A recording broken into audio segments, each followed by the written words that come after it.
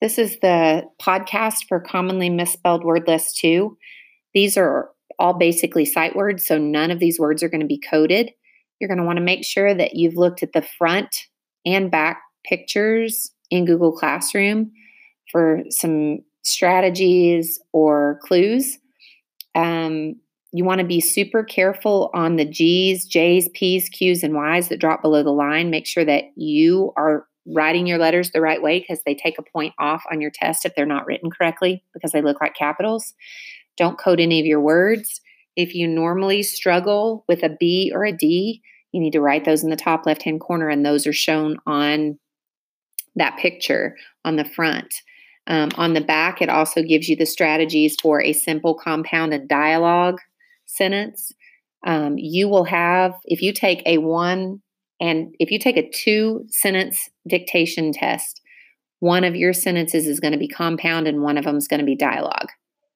So that means if you take a 3-sentence dictation test, one of yours is going to be compound and one's going to be dialogue, and the other one could be anything.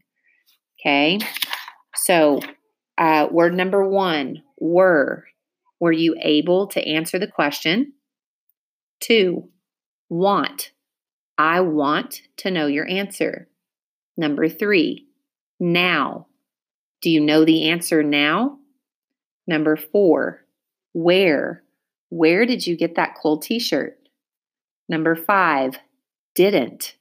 I didn't have an answer to the question. Number 6, won't. She won't stop talking. Number 7, no. I know the answer and I'm going to work hard to make sure I do well. Number 8, always. I always line up quietly. Number 9, asked.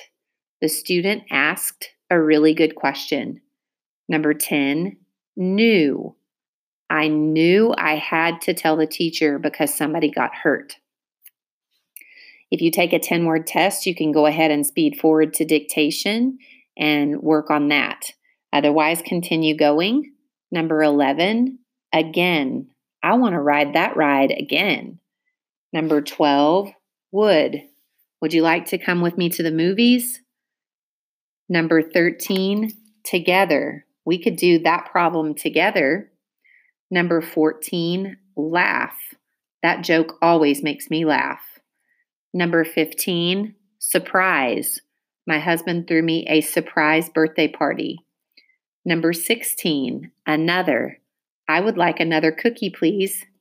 Number 17, happened. That happened yesterday. Number 18, before. Before you answer your question, think really hard. Number 19, cousin. Her cousin was in the wedding. Number 20, bought. I bought a Sonic drink before school. Then you're going to flip your paper over on the back. You're going to draw your sentence strategies.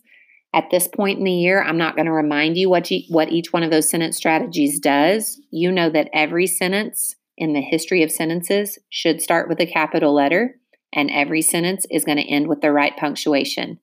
That includes simple, compound, and dialogue. Sentence number 1 has 19 words in it. Sentence number 2 has 17 words in it, and sentence number 3 has 16 words in it. If you hear me use a Boas conjunction, you need to check to see whether or not that sentence needs a comma. And if I've already told you one of your sentences is a compound sentence, make sure you take care of that the right way. Sentence number 1. The students were always asking where we'd go on our field trip, but the teachers kept it a secret. Underline the word were, always, asking, where, and our. That's a review word from last week. Number 2, Kaylee won't bring her lunch on Monday because her mom is bringing her Whataburger, proclaimed Miss Moss. Underline the word won't, because, and mom. I'm going to have you underline it because you need to know whether or not it needs to be capitalized or not. If you don't know how to spell Kaylee's name, that's fine. Do the best you can. Number 3, Before we surprised her with a new computer, I discovered my cousin had just bought one. Underline the word before, surprised, cousin, and bought. Check to make sure the words in your dictation sentences that are spelling words are spelled the same as the words on the front. And then turn your work into the basket. Count your words, check your strategies, and then turn your work into the basket.